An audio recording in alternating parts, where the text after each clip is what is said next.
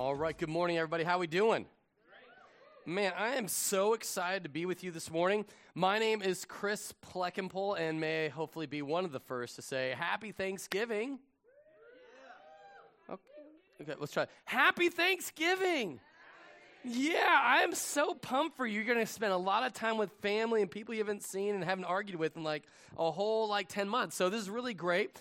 And so I'm really pumped for that experience for you. And so this is why you need your Jesus today, so that you can be prepared for the family of Thursday.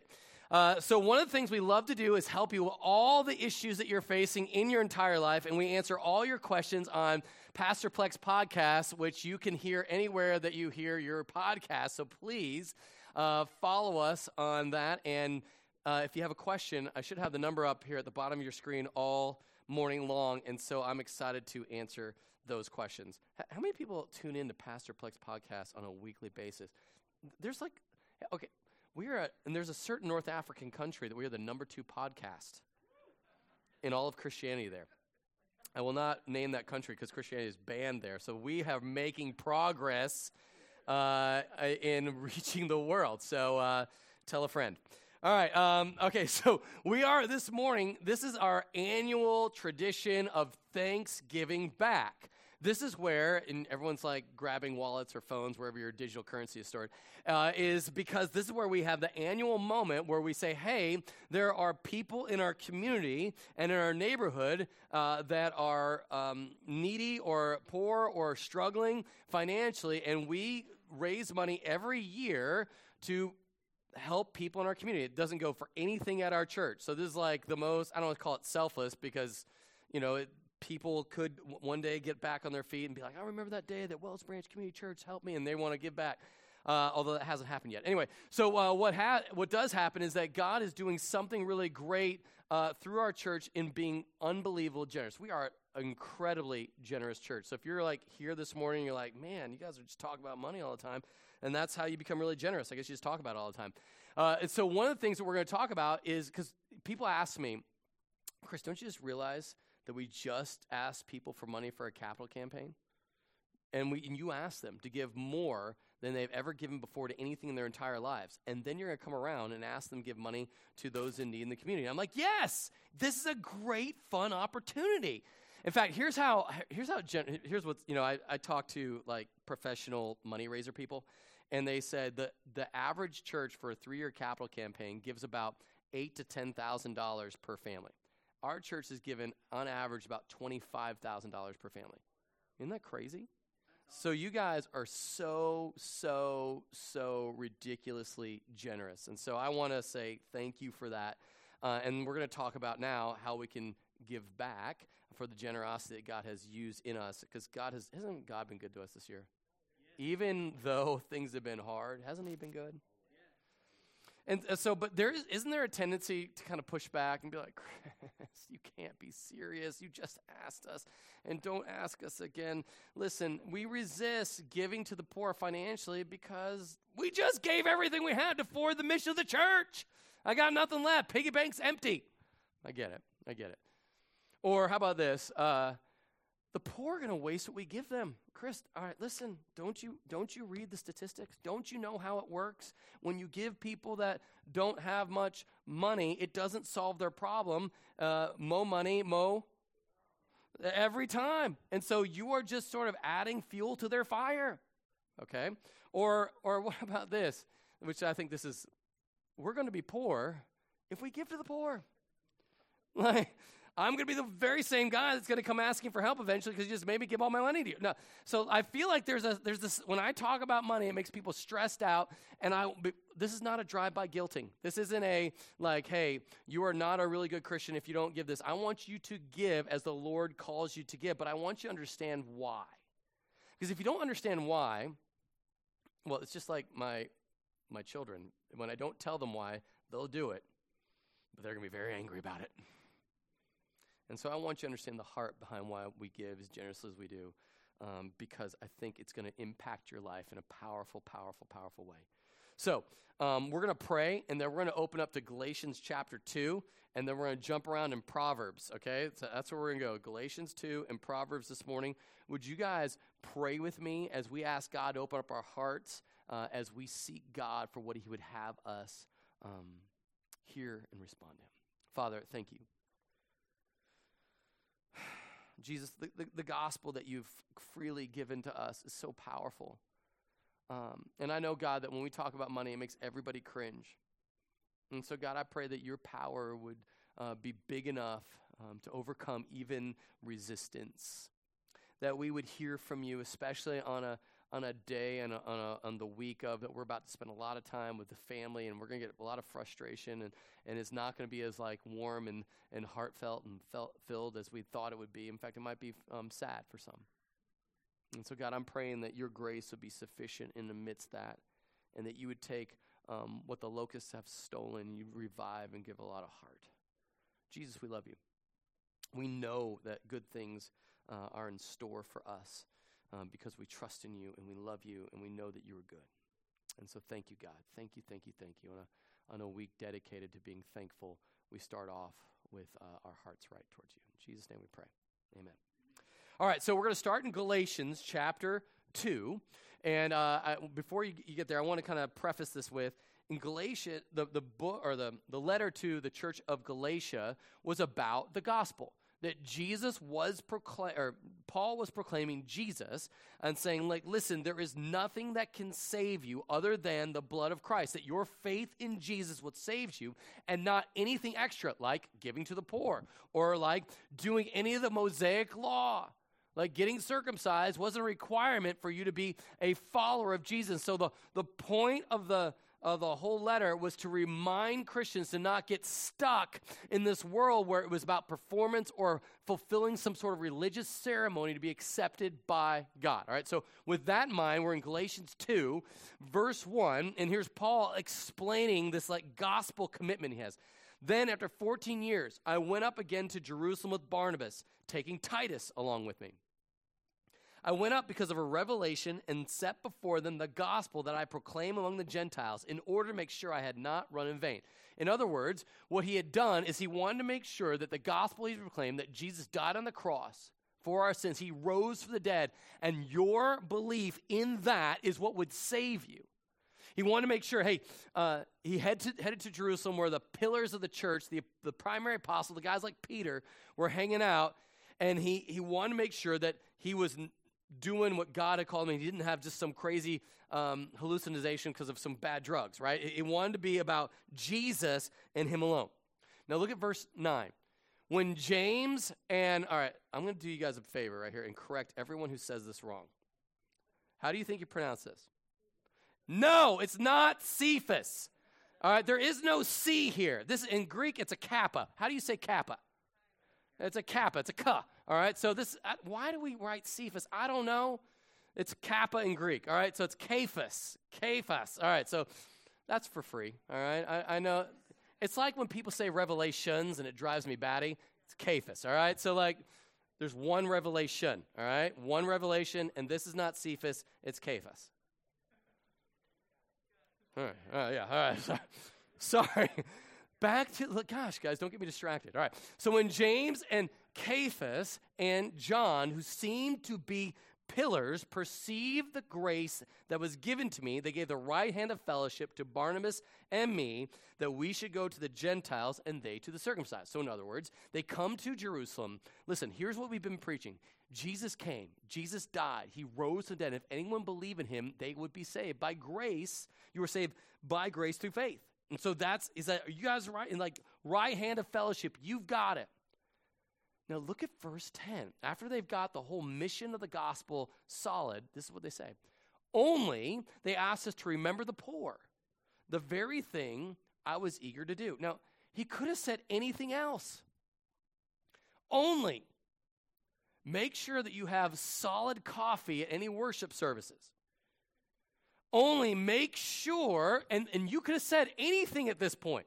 Here's the one thing I want you, whenever you have the gospel going forward, whenever the mission of Christ is being executed around the globe, remember the poor.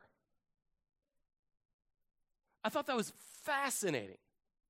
He could have said something really biblical like, don't be a sinner. Don't, stop watching porn. Now, he probably would say that anyway, but here's the thing he went back to. Only they asked us to remember the poor. And the very thing that Paul was eager to do. So that told me one thing about the priorities of the church. Mission first, poor always. Now, when I was in the Army, this was the common phraseology. Mission first, people always. All right, so that was what that meant was when you're going into the battle, the mission must be executed. We must take the objective. We must take the hill. We have to recon. We have to surveillance. There's an ambush. There's a raid. There's a defensive posture, and we're going to battle this thing out. And listen, there's a chance that someone could die. The mission is always first, but you've got to take care of your people. Now watch this. The gospel is called to go forward. Jesus said, all authority in heaven and earth has been given to me. Go and therefore and make disciples of all nations, baptize in the name of the Father and the Son and the Holy Spirit. Teach them to obey everything I've commanded you. And behold, I'll be with you even to the end of the age. That sort of mission was given. And then all throughout the scripture, you're going to see this constant remembrance of the poor, which just seems so, if we're honest, dumb. Right? Here's why. Because if you need to advance something, you know who you don't call up? Your local homeless guy. Listen, I got a message I want to get out to everybody, and I really need your help on this one. You go get the influential people.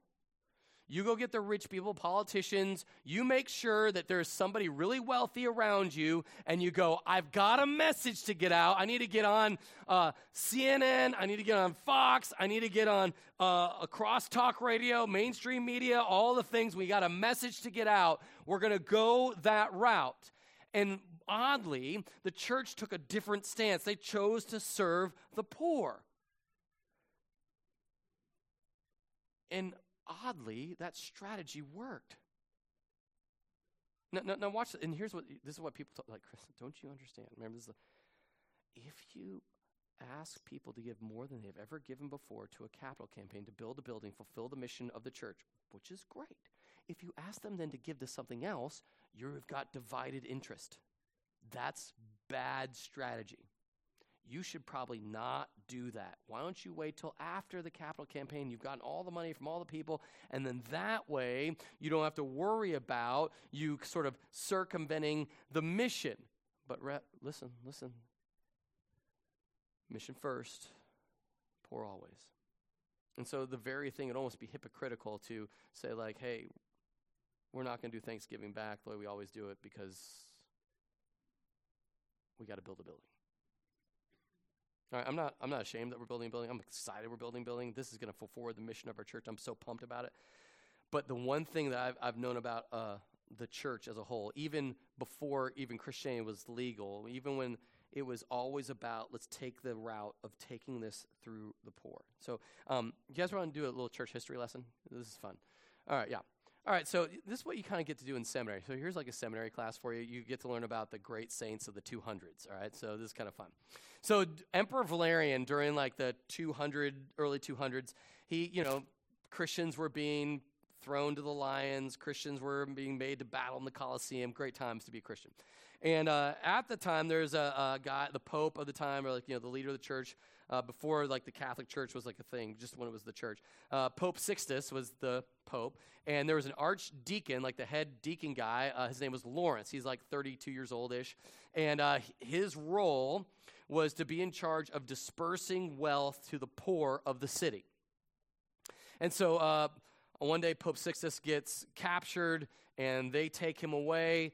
And during that time, Archdeacon Lawrence is like, all right, I got to get rid of all the dough here because we got to make sure that, we've been taking care of the poor anyway, but, let's do second round. And he disperses all the wealth of the church, gets rid of everything so that they literally have nothing. So if the church, or if the emperor came to confiscate or kidnap or arrest Lawrence, that he would have nothing at his disposal to fund the coffers of Rome, okay? And so they do eventually capture Lawrence, and they go, hey, we got rumor that you are in charge of all the money. You're like the treasurer. And he's like, you heard right? And they're like, well, here's what I need you to do. Like, it won't go quite as bad for you. Like, Pope Sixtus over here, he's about to get his head chopped off. But for you, things could be a little bit more lenient if you could just bring the wealth of the church and bring it right here. And he's like, no problem. I got you. We can do this.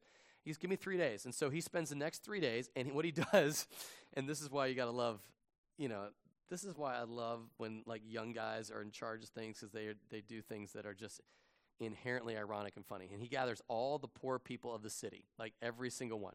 And, like, there's, the people on the crutches and the people that are blind and the sick, and he kind of gathers them all in, like, the square where the emperor would have, like, his court gatherings, and there's, like, thousands of people there. And he this is what Lawrence says after 3 days. Behold, in these poor persons, the treasures which I promised to show you, to which I will add pearls and precious stones, those widows and consecrated virgins, which are the church's crown. And you got to love that. And the emperor's like, ha, ha, ha, you're going to die. In fact, the tradition holds that Lawrence, that the emperor was so mad, he was burning with anger. They strapped Lawrence to like a griddle, like, iron thing, and they put hot coals under it, and they start to burn him alive. And then, about as he's about to die, he goes, hey, turn me over. I think I'm done on this side. And if you come from Catholic background, he's the patron saint of comedy, just in case you were wondering. All right, that was for free for any of my Catholics that are here. But yeah, the reality was like what he was saying at that time was the value of the church is seen in the way we treat the poor. The value of the church because of the Imago Dei. It doesn't even matter if they're Christian, not Christian. We value human life. Rich, poor, unborn, born. We value human life. And so when you value life like that, when you take care of people like that, what you're saying is people matter to God. And so it's not the amount of wealth or amount of influence you can exert on a culture, but rather what God has said about you and how he calls you. We are imagers of God in the Imago Dei. That's just Latin for image of God. And so that's been part of the church's history since the get-go, that God has a deep, great value for people, no matter how marginalized you are. But here's the problem.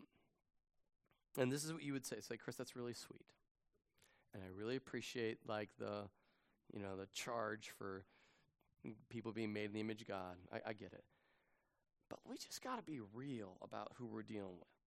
I mean, the last time I went down to I-35 and Wells Branch Parkway, there's the guy at the sign that just says, need beer. And you're like, I don't know if I really feel like I want to contribute to his alcohol fund. Like, I just feel like, or isn't it true that if somebody wants like a handout, then they're just going to keep coming back for more handouts? Like, in fact, doesn't the Bible say somewhere, if he doesn't work, he doesn't eat? I've heard that. Now, nobody can tell me where that is, but that is actually in God's word. And you know what that's about? Do you guys know what that's about? That's about somebody waiting for the return of Jesus so they stop working, not because they're lazy. But let's just be real. Do you think some people are lazy?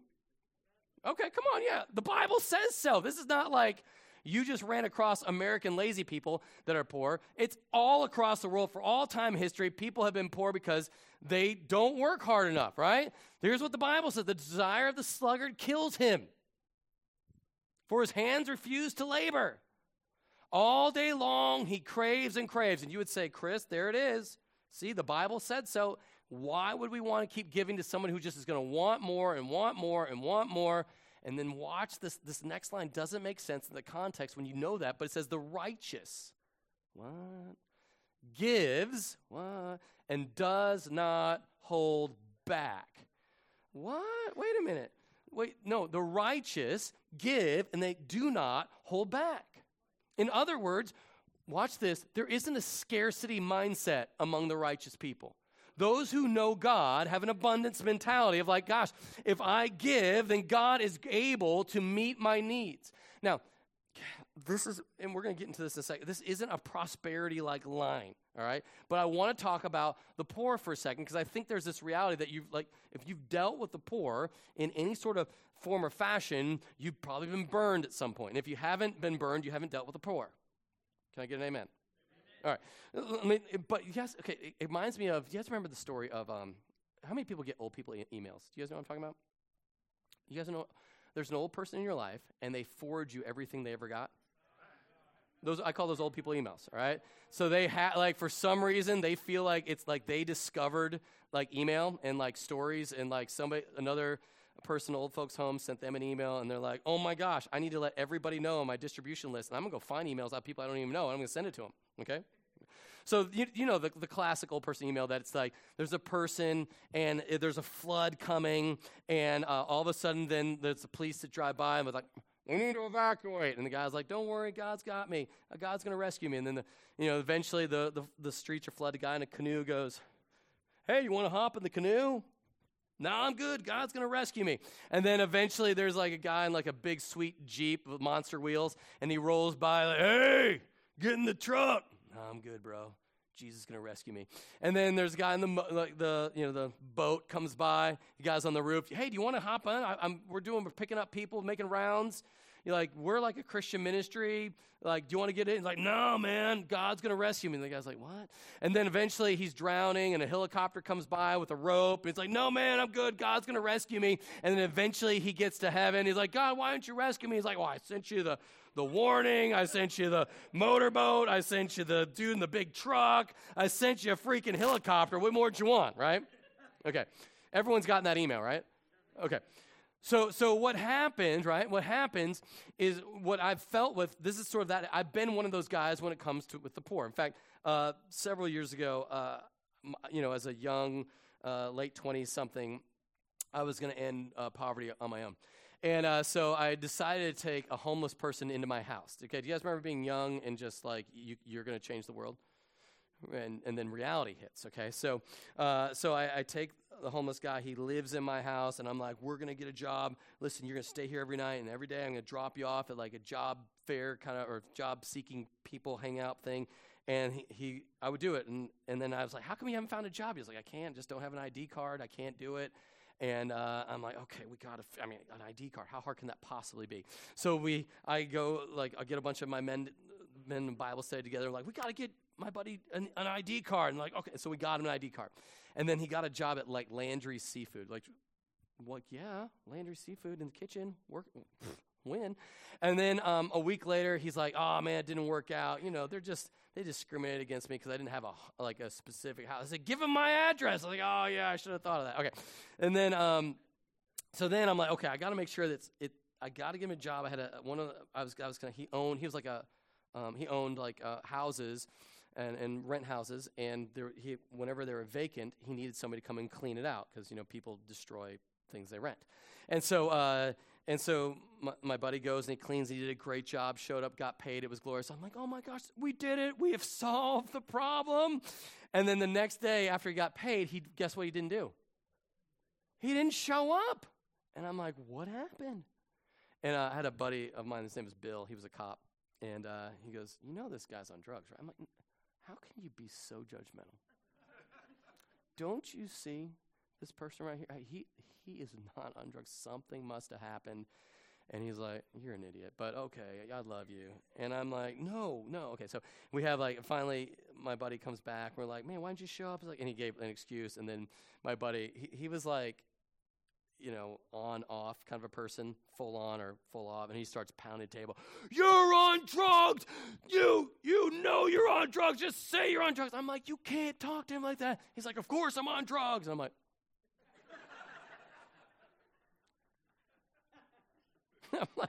what?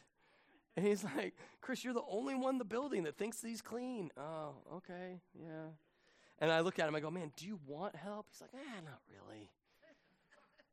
You don't want to, I was like, well, you can't live with me if you don't really care. He's like, okay.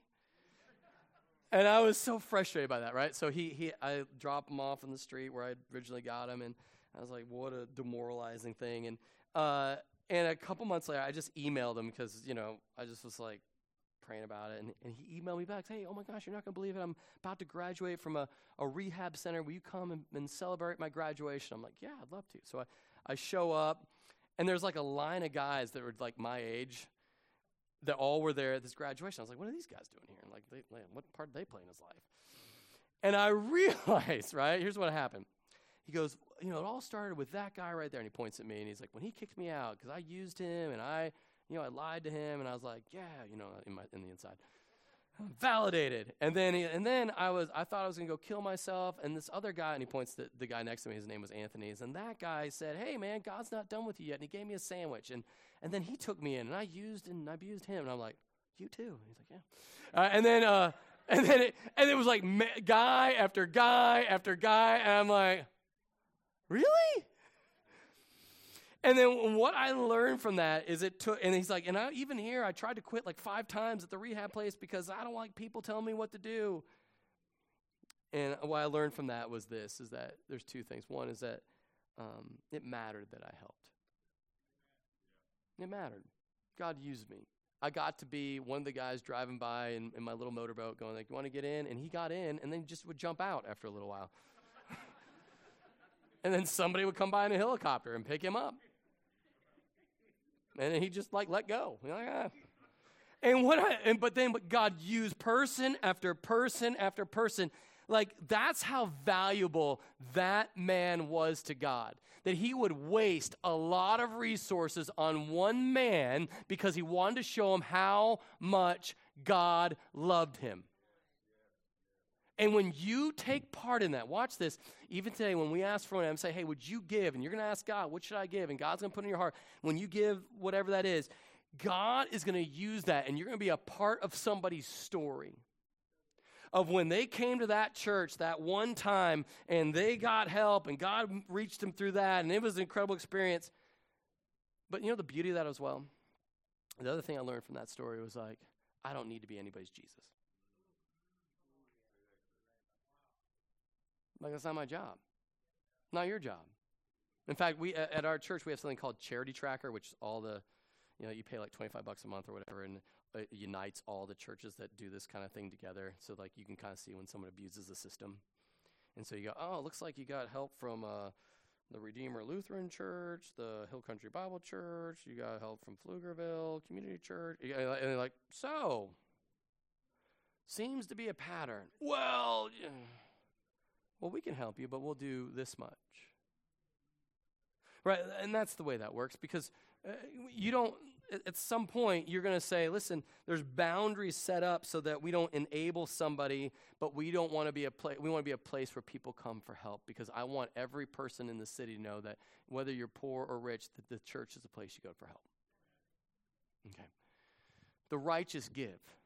That's what we do, and we don't hold back, even when we can't see the ROI, the return on the investment. Because I don't know if Jesus got his ROI on you. When you think about it, it's like, man, I saved Chris because he was going to transform the world. And man, he's got a lot of work to do. Now think about that. Put your name in there. Jesus saved your name. And has he gotten his ROI on the blood that he put into you? Or has there been a lot of darkness you've been just running into, and he's like, and you've said, Jesus, please forgive me. And he has. Now, I want you to see this, because this is where the Bible is very clear about, in the Proverbs. I'm going to do a journey through Proverbs real quick of where it talks about how we are to treat the poor. Look at this. Whoever, I love this, whoever is generous to the poor lends to the Lord. What? I mean, you want to talk about like mortgage lending. And he will repay him for his deed. Now, a lot of people take this and they say stuff like this to me. Chris, you know how you be a millionaire? You give away $100,000. Boom. And that's ridiculous. Because God is going to repay you with maybe your dryer not breaking.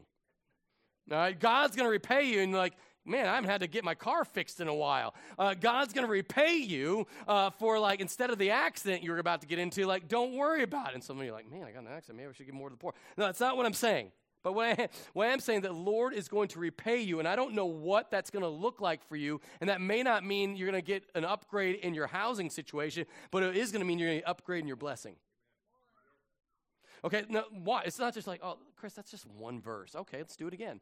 Whoever closes his ear to the cry of the poor will himself call out and not be answered. I don't want to be that guy. During the COVID pandemic, one of our fellow churches they weren't allowed to meet at the school. They couldn't afford to meet anywhere. And they go, hey, can we use your guys' building? And it's really annoying when people want to use your stuff because they always what? Always. And so we're like, all right. So thankfully Grayson handled it. And what happened is they would use. And, you know, you don't know if God on the back end of that is going to give you new piece of land for $2 million or not. Just saying. Whoever closes his whoever has a bountiful eye will be blessed. Remember, we don't have a scarcity mindset. We have an abundance mindset. And for he shares his bread with the poor. And it doesn't say, and the poor people use it so wisely. And the poor people are so grateful for it. I mean, I don't know if you ever had an experience where you gave somebody that was on the street a sandwich, and they go, I don't want this kind of sandwich, and he throws it in the ground and stuff. I've been there. God is who you giving to. We're not giving to poor people. We're giving to whoever gives to the poor, lends to the, all right, Lord. All right, good. Whoever gives to the poor will not want. That doesn't mean you're going to ride around the Maserati, but it does mean you're not going to want. But he who hides his eyes will get many a curse. Awkward moment. Everyone stares at their shoes. I don't really know. Really? Now, here's, maybe this way. The Lord repays whoever gives or withholds from the poor. Now, again, this isn't a drive-by guilting. This is not what we do at our church. What I love about our church is we're unbelievably generous. In 2019, do you guys remember this? We gave like $55,000 to our missionary in Tanzania whenever, like in a week. We're like, hey, his truck broke down. He needs to get around in the bush, and we gave $55,000 in 1 week. And then that same year, we gave $25,000 to those that were in need in our community. Last year, over the COVID, we've given about $50,000 away. And what's been weird is like we didn't even ask. Like people just started giving to our benevolence fund and be like, hey, make sure you take care of those people. I'm sure there's a lot of people struggling. Snow apocalypse, tons of people gave money to our benevolence. And so I don't want you, and do you think our church has been blessed by that? I mean, God's blessed. Has God blessed our church? Yeah. And so I want to be on this side of the repayment. And I don't know if that's going to mean another gazillion dollars, but I know it's going to mean that God's going to meet our needs. I don't know if what that means. I know that there's blessing for me on the other side of heaven. I know you're like, Chris, I don't even get to experience that. What ROI are you looking for? Isn't the heavenly one? You can't keep, that's an eternal one, as opposed to the one you might get, another 80 years out of your life, 60 years out of your life, 50 years out of your life. I don't know what you got left, but I don't know what it is, but I guarantee you're going to spend more time on this side of your dash. You're going to spend more time on that side of your dash than on this side of your dash. And so I just want us to be thinking like that. And so my question for you, not in a drive-by guilting way, is will you lend to the Lord? And the one ways you can do that today, and we're going to be hanging out all day today, so if you're like, Chris, I didn't even think about this. My spouse and I need to talk about it. I'd love for you guys to do that. Come join us today. We're having a late lunch at 1 from 1 to 3:30 with a bounce house obstacle course, not just for kids. And I want you to come join us. We're being grilling hot dogs and hamburgers. We're inviting the community out because we want to be like, this is what we do. I want you guys to know that that's the heart of our church. And in fact, what's the reason why we do that? Remember, I mentioned it earlier. And we're going to take communion here before we kind of wrap up, before you kind of have this and I'm going to put this up here at the same time. But we're going to take communion. And the reason why we take communion is because we remember that Jesus lavished love for us. And so pull out your little bread wafer thingy that you have, and I know all of you have asked me, Chris, when are we going to go back to everybody eating the bread? Because I don't like these wafer thingies. I'm with you. But for now, hang with me. On the night that Jesus was betrayed, Jesus took bread, and then he broke it. And he gave it to his disciples, saying, this is my body given for you. Do this in remembrance of me. We remember that our souls feed on Jesus like our stomach feeds on bread. So do this in remembrance of Jesus.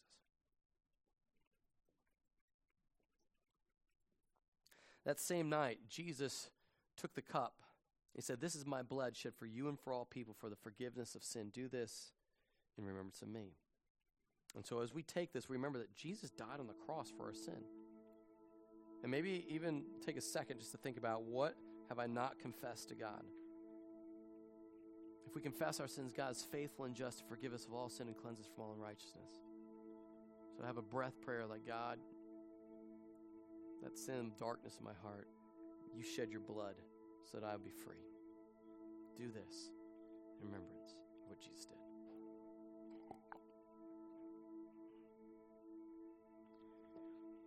This morning, we have opportunity to give, but we also have an opportunity to receive. And I'm going to call our elder and our prayer team up here. If you have any needs, this is what we do. We go to the God in heaven who can meet your needs.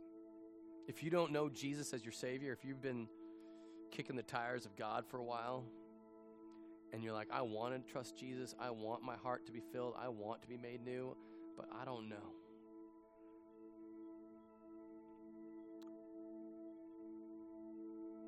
You come. You bring your broken heart. You say, Jesus, save me. And we're going to pray. And we're going to watch God do something this morning through our church, as he always does. Because it's just who God has called us to be. And I'm excited for that. I'm excited to enjoy lunch with you guys and run around on bounce house obstacle courses. But I'm also excited to impact our community with the love of Jesus financially. Would you guys pray with me? Father, I know that you came and you died and you rose, and we know we wait for you to come back again. And our heart sits in this place of just dedication and admiration of what you've done for us. And so, God, I know that somebody here doesn't know you. I know that they need you, Jesus. And so, Lord, would you do a work on them that they might even come forward and receive you? They might come with all their need, all their brokenness, because everybody comes to you needing. Nobody comes to you with it all together. So, Jesus, use this time to do work on somebody who doesn't know you's heart. They might say, save me, Jesus.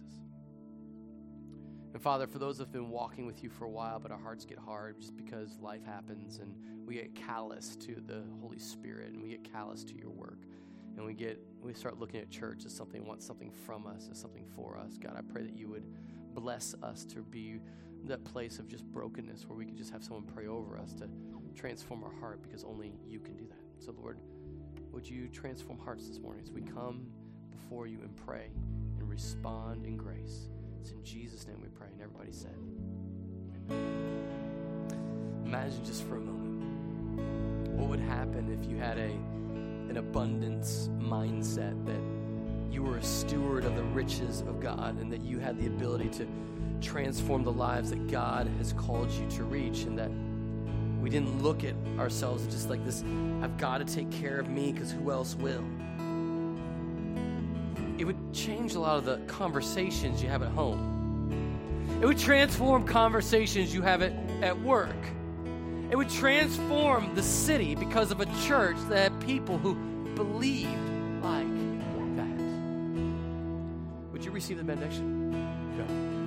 Go and be a people who believe mission first, poor always. Go and be a people who understand your role in the life of those who are less fortunate. Go and push back the darkness, give generously, and have an awesome week of worship. You are sent.